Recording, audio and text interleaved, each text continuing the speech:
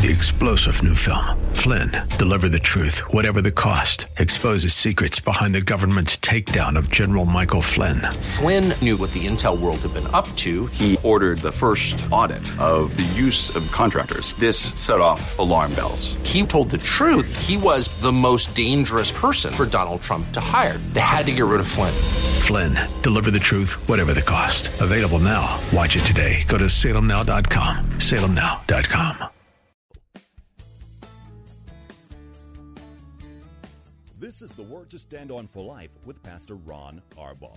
Your word is sharper than any two-edged sword, and it cuts deep into my heart. The Word to Stand On for Life is a radio ministry of Calvary Chapel in San Antonio. A live call-in show here to help you answer your questions about the Bible and how to apply the Word to your daily life. For more information on Calvary Chapel, visit our website, calvarysa.com. Get your Bible questions ready and call in now to 210-340-9585. It's The Word to Stand On for Life with Pastor Ron Arbaugh.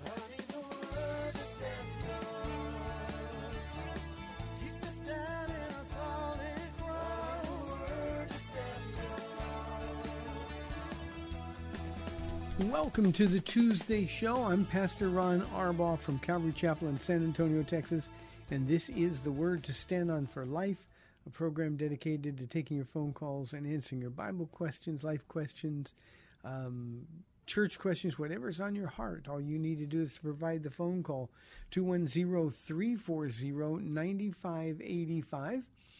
If you're outside the local San Antonio area, you can call toll-free at 877-630-KSLR. That's 630-5757. You can email questions by emailing questions@calvarysa.com, or you can use our free Calvary Chapel mobile app. And as always, I want to remind you, if you're driving in your car, the safest way to call is to use the free KSLR mobile app. Hit the call now button at the top of the screen. Everything else will be hands-free, and you'll be connected directly to our studio producer.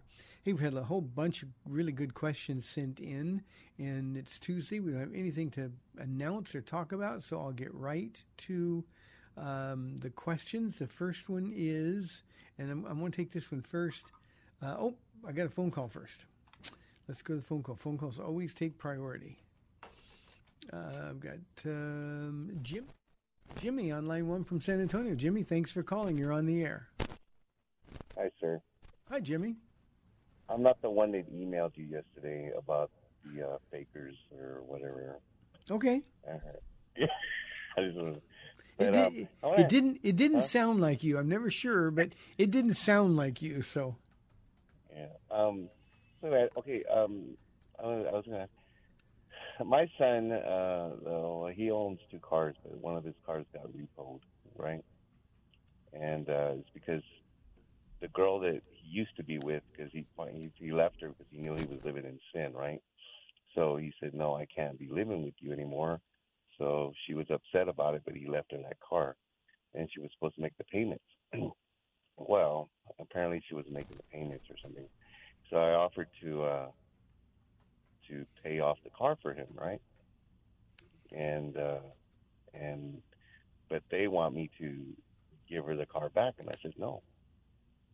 I said no, I'm not going to give her the car back because it's going to be under my name and under my insurance. Yeah. When you say they want you to give the car back, who's they? That's I think that's what my son and his ex-girlfriend want, and she wants to talk to us. And I said, look, Christian, she didn't want to accept Christ. I'm not trying to judge her. I say, but she rejected you because you stood for Jesus Christ, okay? And I'm not going to put you, your mother and I are willing to sacrifice and take out our savings, $16,000 to pay off that car. And I'm not, and I know you said to pray about it, and I did, and this is what God told me. And I'm not going to take a chance with her driving a car and under my name and under my insurance. So, I mean, I know that it's right. I know that that's what God told me. Yep. sounds wise. Of course, God is wise, so He knows. It's kind of staggering. They're going to lose the car, or they've already lost the car, and they want to keep driving it, but you pay it off for them.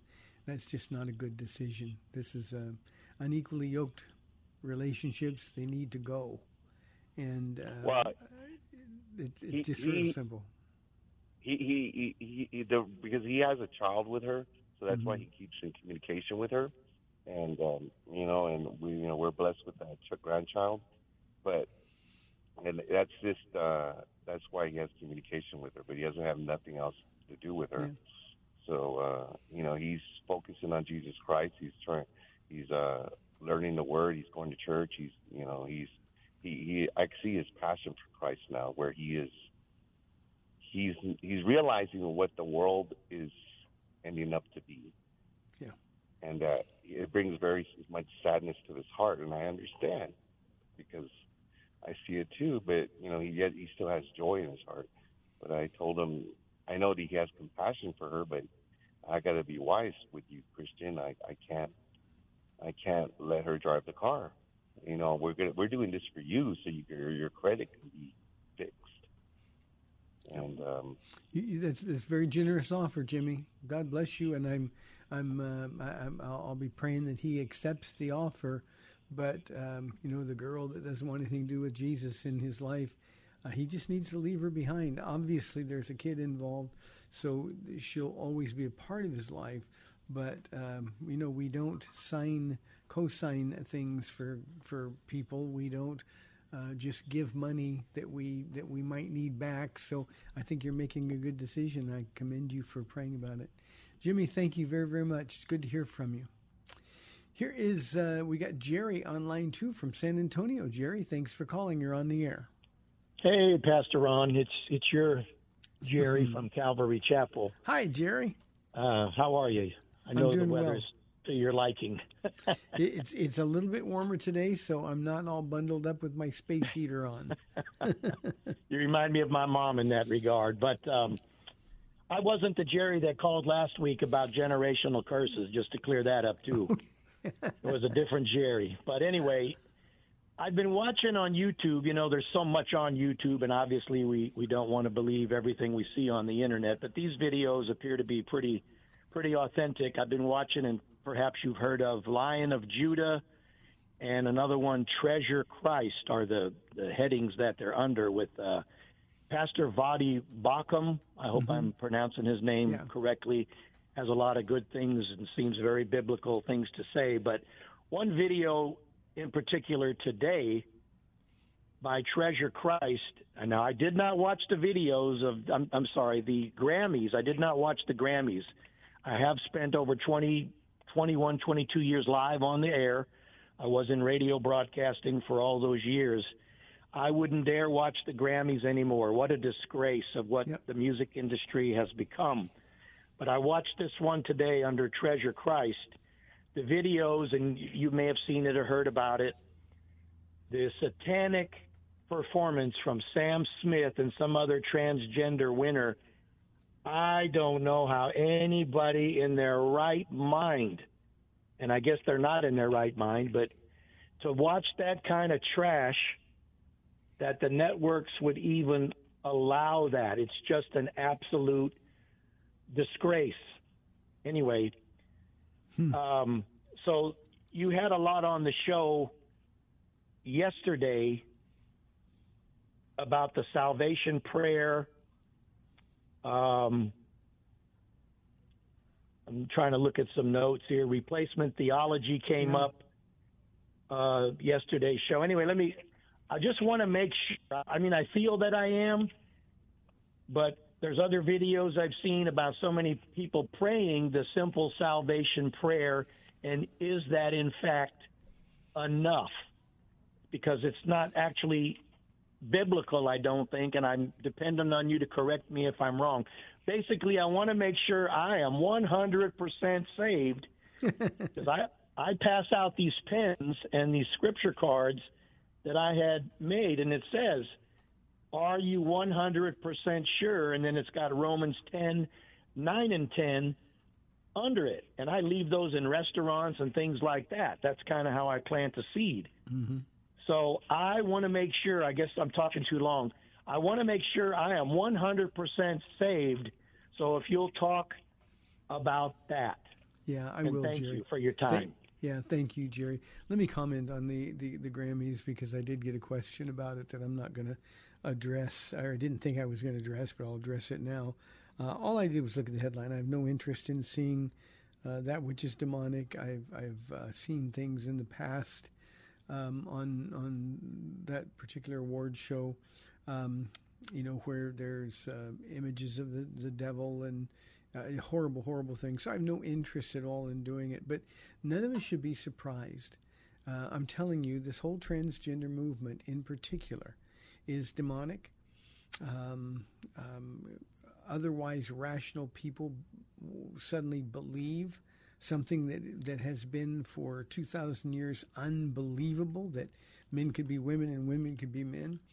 And I think it's something that we who are believers, we ought to be aware of. In the Bible, we're told over and over that God sent forth lying spirits, people that want to be lied to. God is going to accommodate that. The enemy is always lying. And that lying spirit has done a wonderfully effective job of communicating, even to some who are professing Christians, that this is okay. It's simply not. It's demonic. And when you get Hollywood, who is, or the music industry in this particular case, and this is sort of their agenda. These are people that are completely given over. Romans chapter 1 says God gave them over. And we can see that before our very eyes. And surely for Jerry and the rest of the audience, we are in the very last of the last days. And we need to be aware of it. We need to be prepared for it. We need not to be seduced into being sensitive toward the issue. Certainly we want to be sensitive toward the people. They're broken, hurting people. But this issue and having any sympathy for it is certainly not Christian at all. So, Jerry, I just read a headline and decided I wasn't going to look anymore. I didn't want to see it for myself. Let me also say, you mentioned Voddie Baucham. Voddie's solid. He's a Calvinist. That's a major area of difference that he and I would have, and I think Voddie makes a lot of sense. He is a great teacher, a great communicator, but he's just wrong when it comes to his Calvinism position. But he's solid, and he is biblical, and he is one who has taken a very public stand. He's got a public ministry. He's taken a very public stand against homosexuality, gay marriage, transgenderism, and a bunch of other things that are out there. So I think that's important for us to understand. Regarding the salvation prayer, when people say it's not biblical, well, there's no I ask Jesus into my heart prayers in the Bible. But there's, from the Old Testament all the way through the New Testament, there's invitations. And salvation does not occur when a prayer comes from our lips. And that's one of the reasons that Romans 10 is so often used and misused. It's like, well, he said or she said Jesus is Lord. And so they've confessed it with their lips. But you got to believe in your heart. And salvation occurs when a heart is transformed, when a heart is changed. And that's really important for all of us to understand, Jerry. Obviously, I know you come to church. We've seen the changes in your heart. So God wants you to be comfortable in the security of your salvation. He wants you to know that he who began a good work in you will be faithful to complete it. But it's not a matter of salvation prayer. When somebody like me gives an invitation, people come forward. I don't know if they're genuine. I don't know if they're being sincere. God does. My job isn't to find out whether they're sincere. My job is to help those who are sincere follow Jesus. And I'm pretty clear about letting people know that there's nothing about a prayer, nothing about baptism that saves anybody. It is a human heart that is transformed and converted. Paul could say of his own walk with the Lord, O wretched man that I am, who can deliver me from this body of death? Romans 3 says all have sinned and continue to sin and fall short of the glory of God. Continually is what the tense in that verse says. And we got to know that. We got to know that we need to be rescued. I think the problem with invitations in our culture is there's just a lot of people that have an emotional experience and don't really believe they need to be rescued. And so our job isn't to take at face value what somebody says. Our job is to look for the evidence of a transformed heart and lead those people into a deeper relationship with Jesus Christ. Jerry, thank you for the call. I appreciate it very, very much. Here is a question from Chase, and I'm going to edit a little bit, Chase, because it's a little bit long, but I think it's really an important question, and I'm going to take some time answering it. He begins by saying, do you think it's possible to read the Bible objectively? Do you not agree that there will always be some level of bias in play? After all, to read the Bible is to interpret the Bible. Is it not wise to be mindful of the assumptions we bring to the text? This is a very important question. I'll get to the rest of your question in a moment, Chase. But it is difficult sometimes to read the Bible objectively, but it's not impossible. Our job as Bible teachers, our job as Christians, really, is to determine what it says, not interpret it, but what it says. And the Holy Spirit lives in us, and the Holy Spirit will help us sort of neutralize our bias. And yes, we live in the West, and we have a Western point of view when it comes to the Scriptures. And the Bible, much of it is very Eastern, and we've got to understand to whom the author is writing or addressing, and understand the point that he was trying to make. But I think the best way for me to describe this, Chase, is that our responsibility as Bible students is to find out what the author intended to say. What is he saying? What is his point?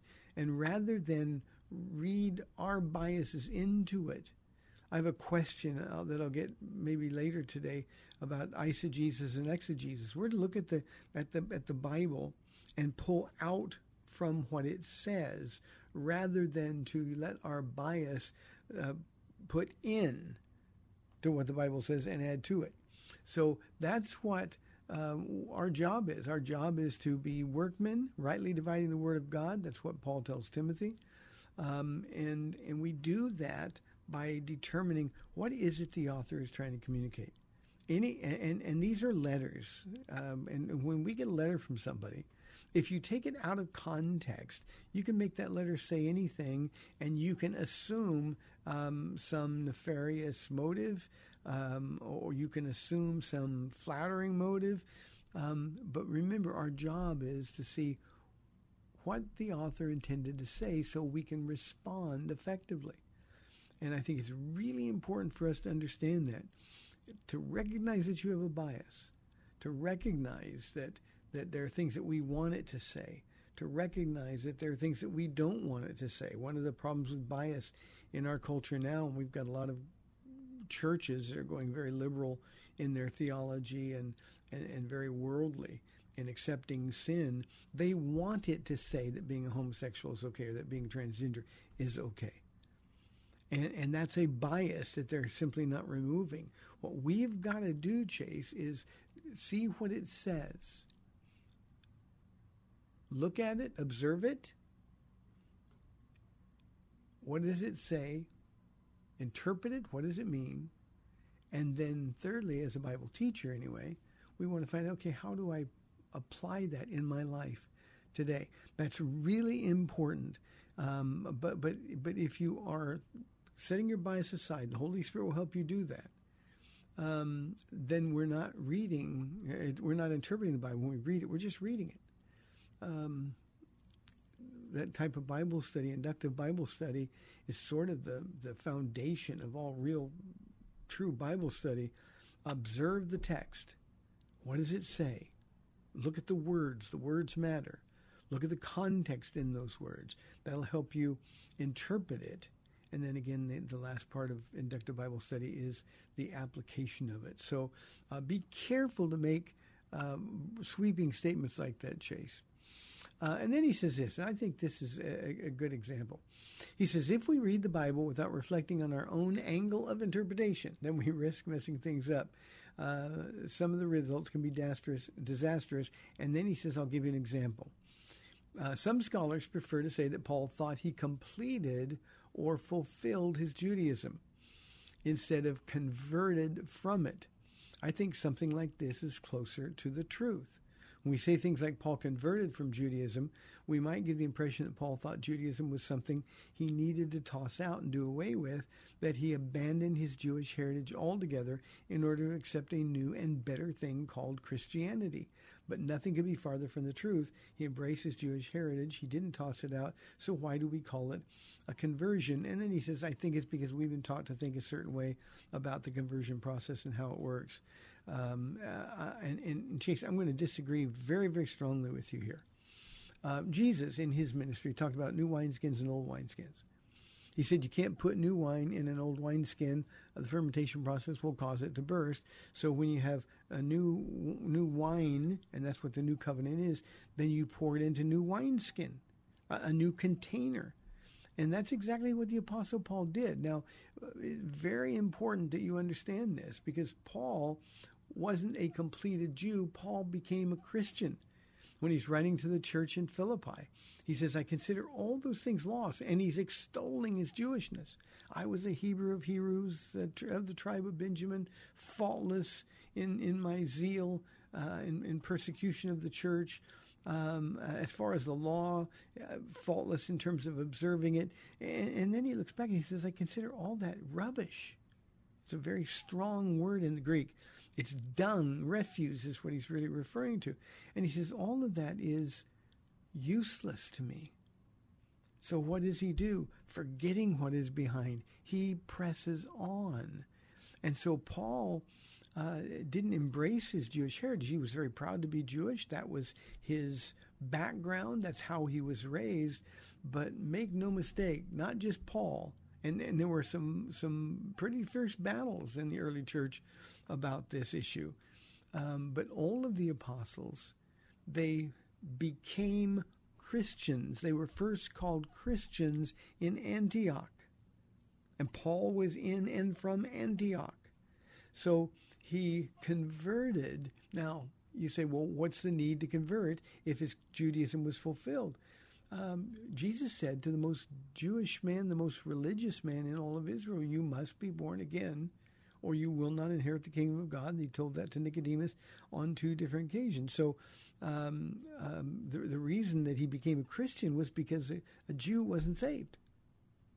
And I think we forget that. You know, we want to talk about the value of Judaism, but remember, Judaism was a picture. And Jesus, when he introduced the new covenant, threw out the old wineskin.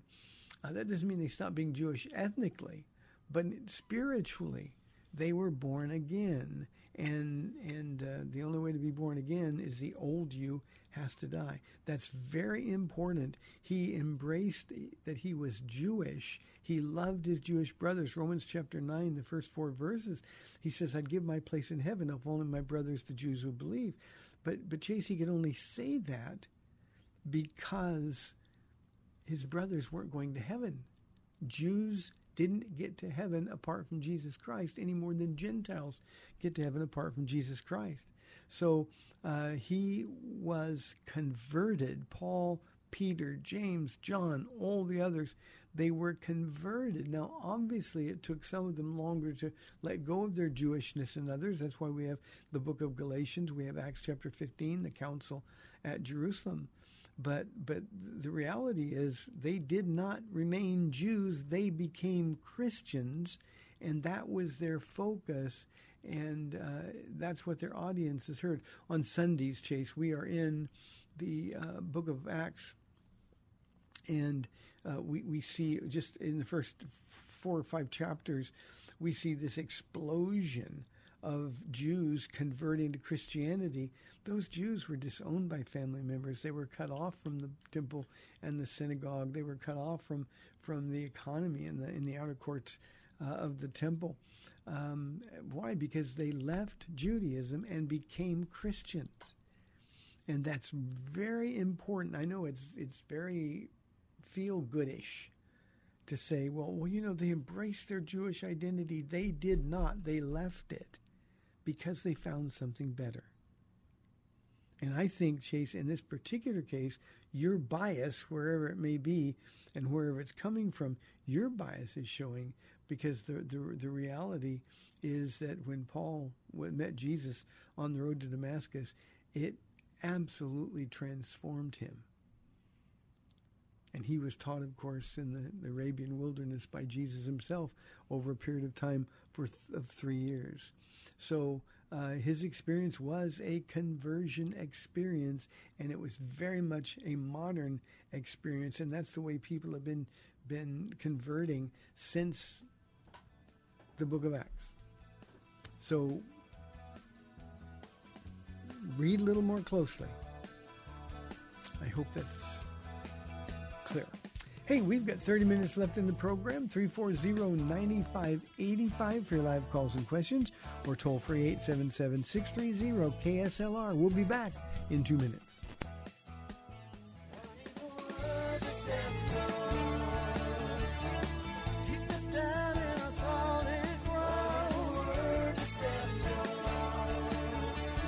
Welcome back to the Word to Stand On for Life. We're taking your calls at 340-9585 or toll free 877-630-KSLR.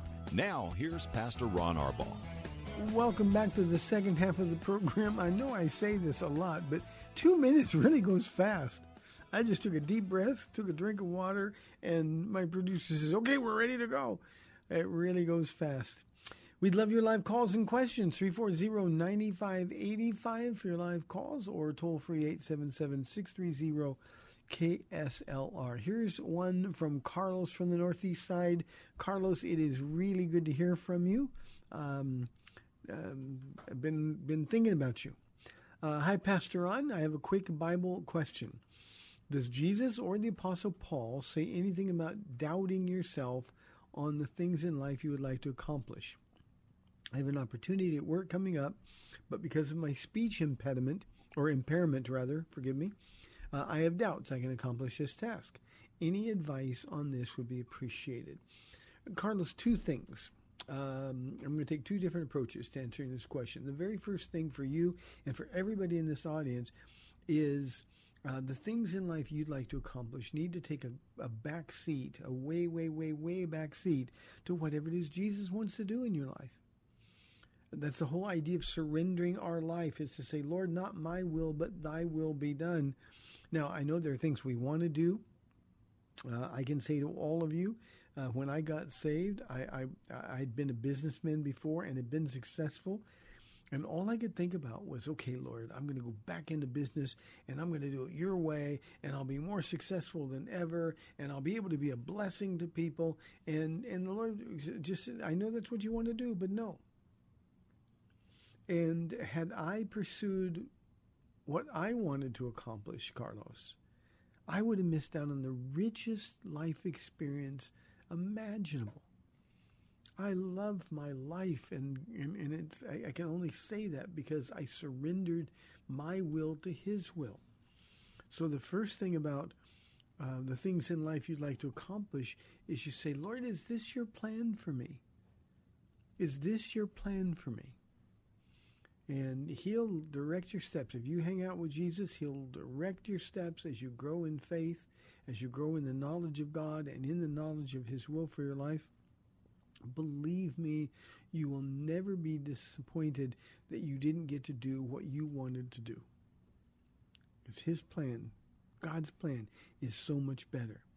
Now, regarding the opportunity at work that you have coming up, if that opportunity has been given to you, it's probably because you have demonstrated that you're a good employee, you're a trustworthy person to give this responsibility to.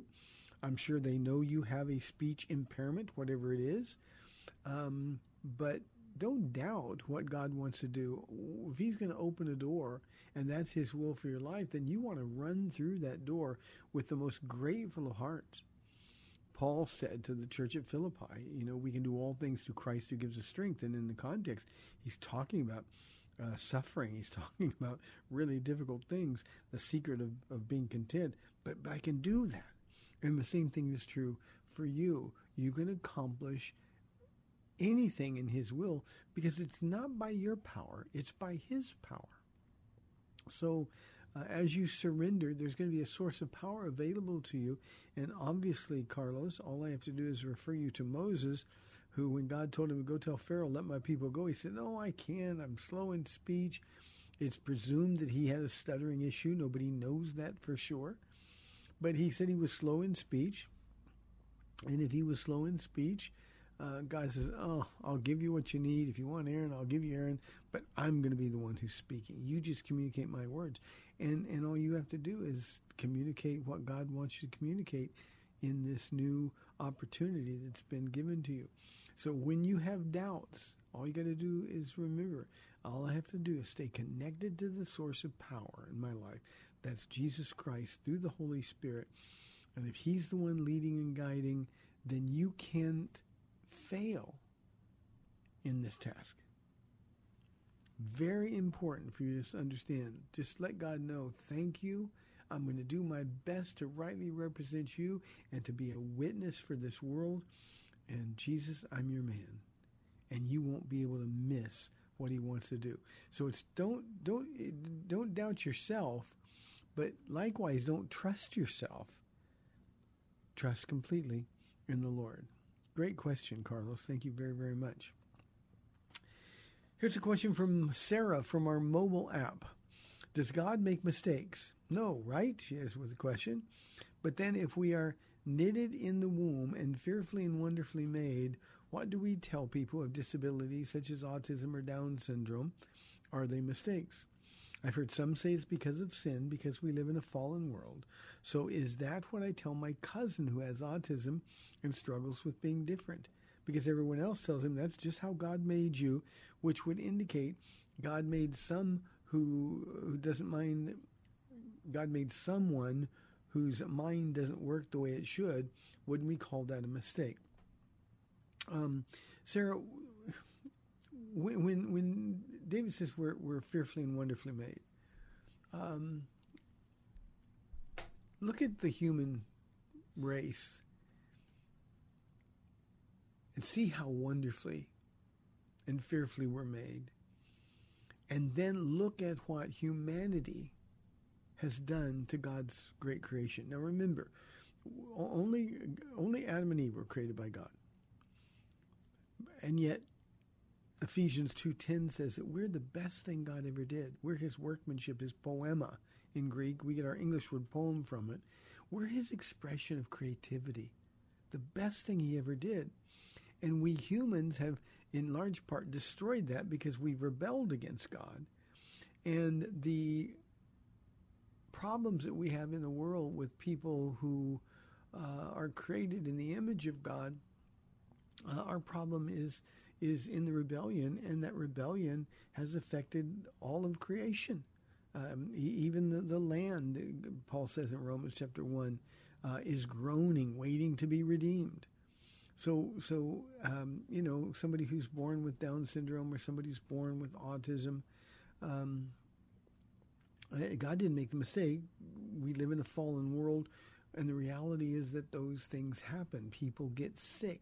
It's appointed that a man wants to die. We're all going to die. We can look around and see exactly what's happened to this world, and we can see the effects of sin. Now, it's not the person's fault. Certainly nothing that they did. Jesus was asked, who sinned, this man or his parents, why he was born like this? That's a completely human argument that misses completely the reason things are the way they are. So no, they're not mistakes. They're people that God loves. I just did a Bible study recently about people going to heaven and receiving new bodies, and I just keep thinking, the person who is handicapped, the person who's paralyzed, the person who's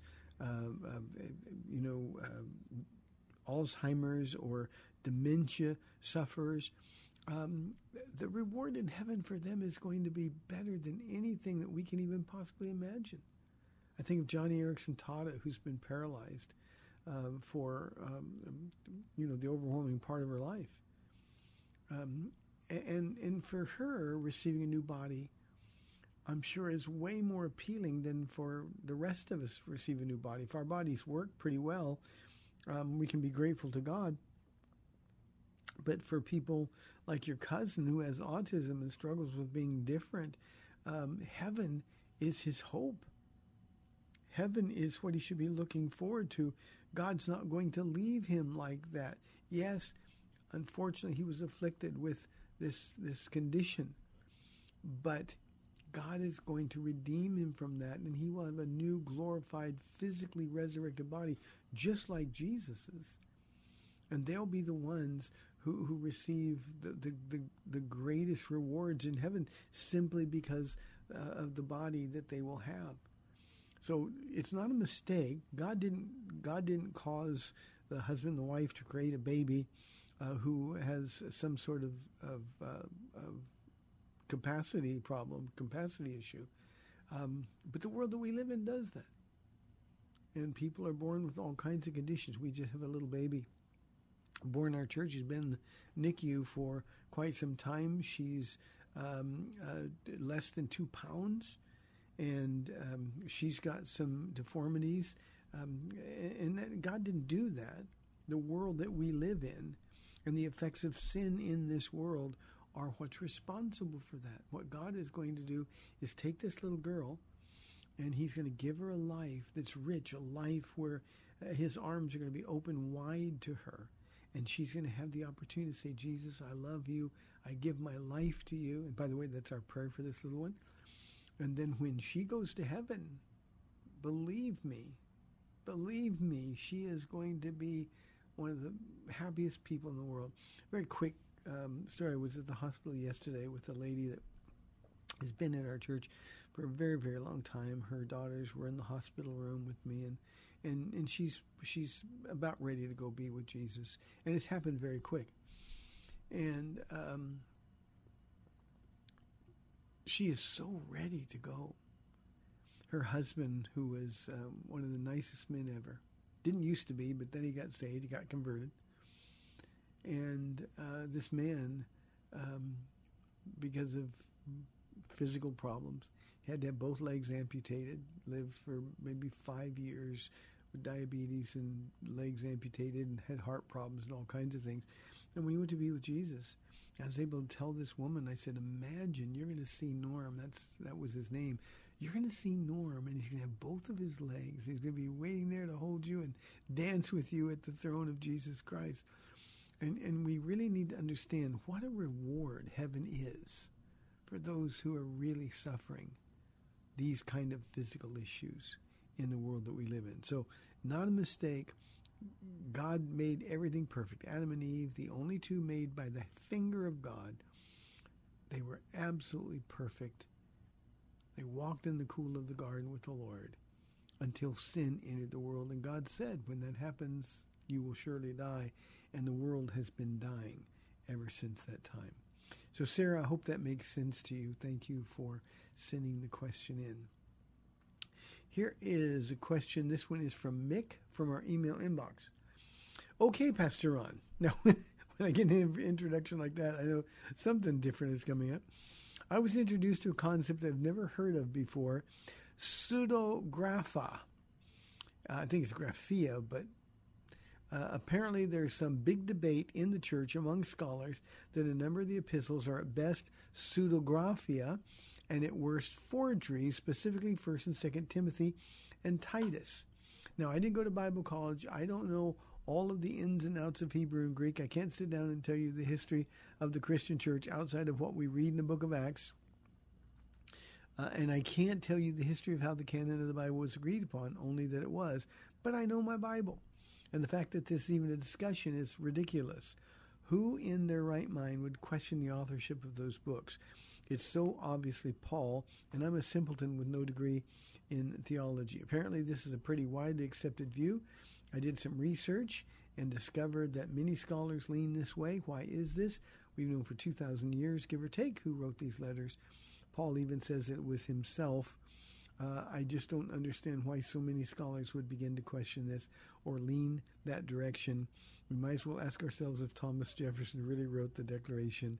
Ridiculous. Your thoughts, please.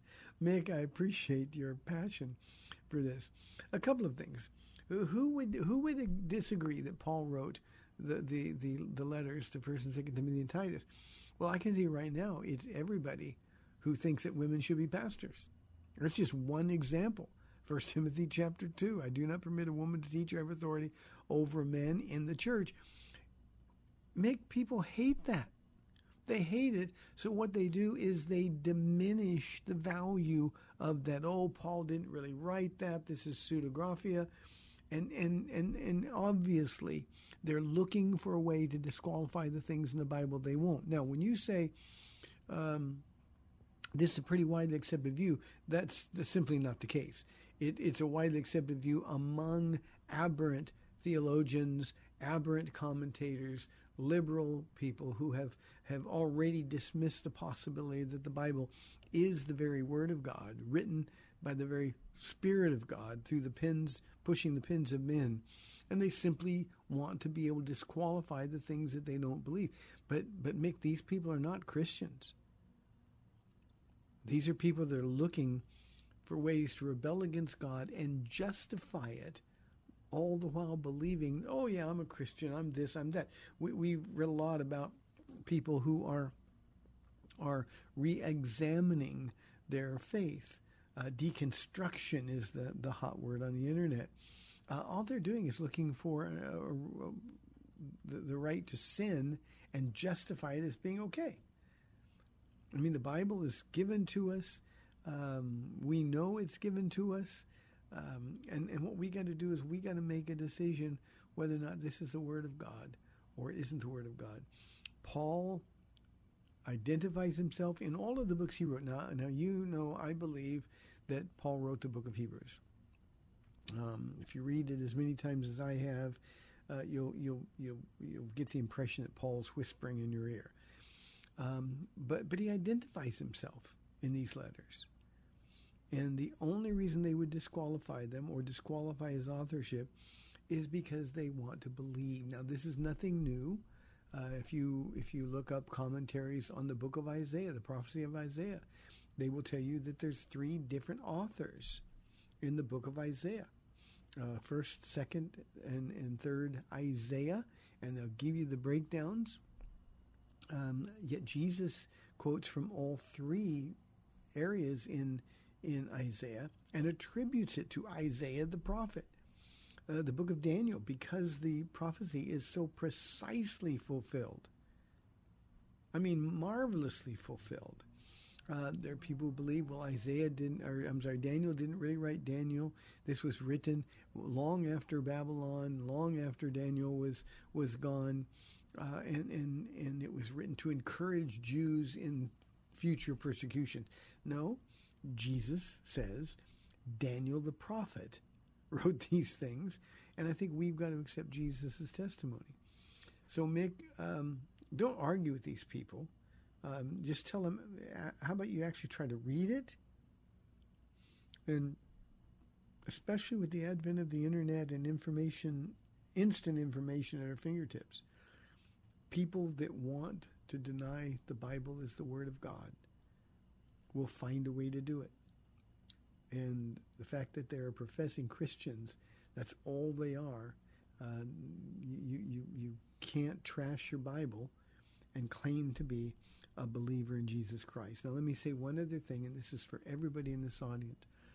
The most important thing we can do, and Mick has already done this, obviously, but the one thing we can do, and the one thing we all need to do, is we need to decide for ourselves.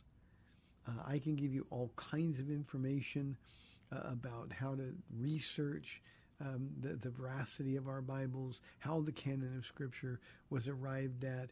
But the reality is, if we want to disqualify books, or we want to disqualify ideas, then we're going to end up doing that. So this is what every believer needs to do. We need to decide for ourselves. We need to put in the work. We need to let the Spirit lead and guide us. We need to let the Holy Spirit give us a revelation of the majesty and the wonder and the awe of this book we call the Bible. And until we make that decision for ourselves, we're never going to be sure. We're never going to be sure. There's always going to be critics. The critics have been tearing at the Bible. The enemy trying to destroy the Bible. The secular world trying to get rid of the Bible from the very beginning. And yet the reality is the Bible still stands, as Jesus said that it would. His word will endure. His word will never pass away. And what we got to do is make our own decision. And that way, whatever somebody else says when you read these kind of things won't affect or influence you at all. And once you make that decision, and I can promise every one of you that the Holy Spirit will give you a full and complete revelation of that. It'll take some work. It took me, when I was a young Christian, right around 3 months. For some people, it takes a lot longer. For some people, Paula, bless her heart, she says, well, somebody told me it was the Bible, the Word of God. I just believed it, and she's believed it ever since.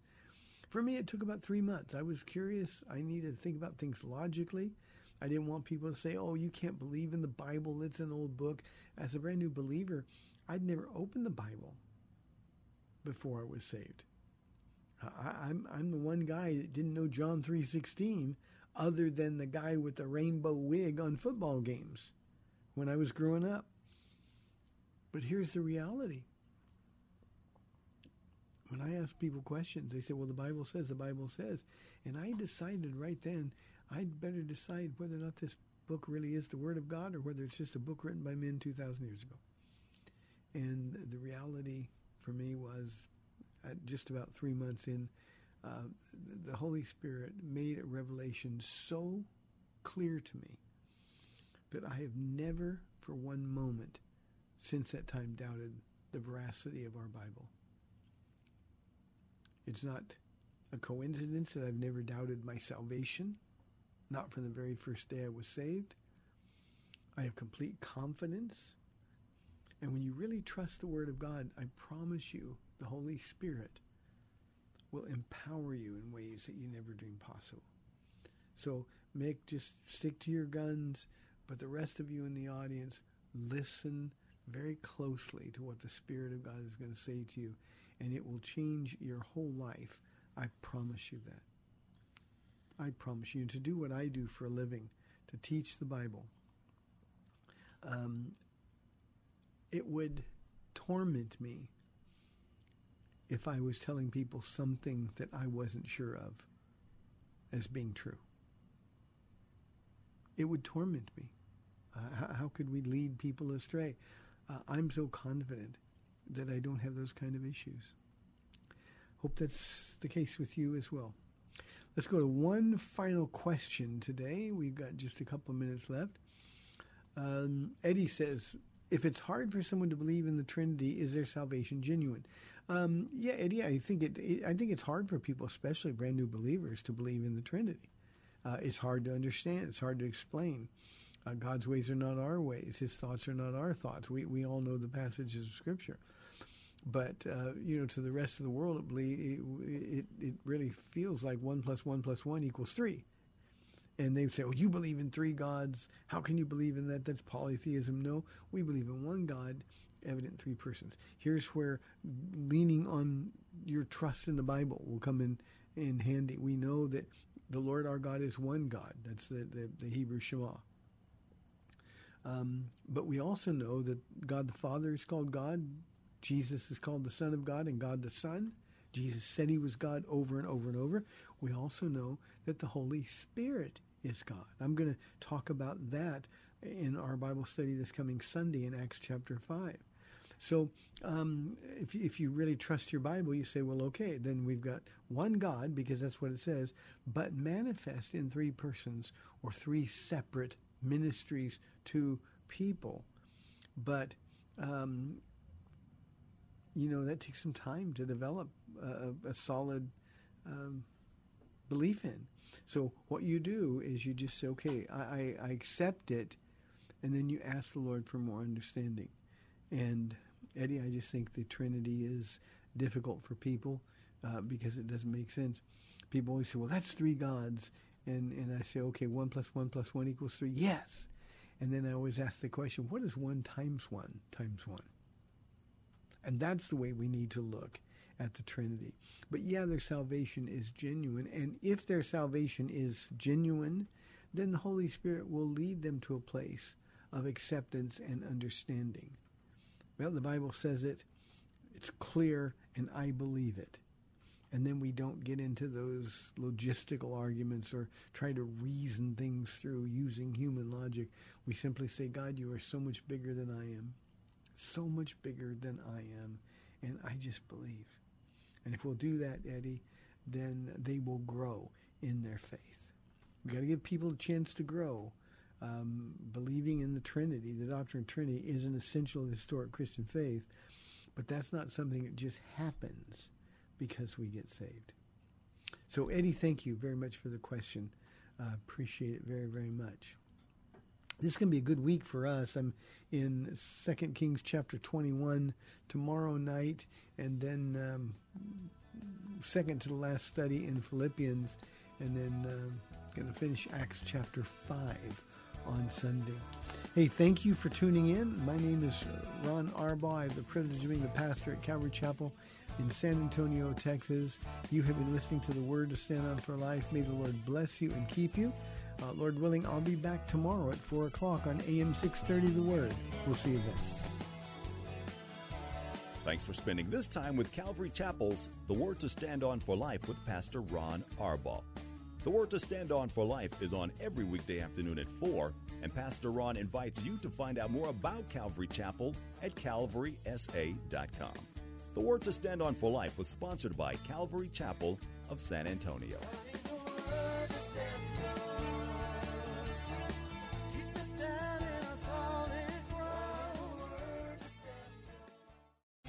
3-star General Michael J. Flynn, head of the Pentagon Intelligence Agency, knew all the government's dirty secrets. He was one of the most respected generals in the military. Flynn knew what the intel world had been up to. He understood its funding. He ordered the first audit of the use of contractors. This set off alarm bells. The explosive new documentary, Flynn, Deliver the Truth, Whatever the Cost, uncovers the facts behind this scandal. Flynn told the truth. He was the most dangerous person for Donald Trump to hire. I find out the worst enemy that I'm going to face in my life is right here in America. They took my assessment and they wanted me to change it. And I was like, I'm not changing it. They had to get rid of Flynn.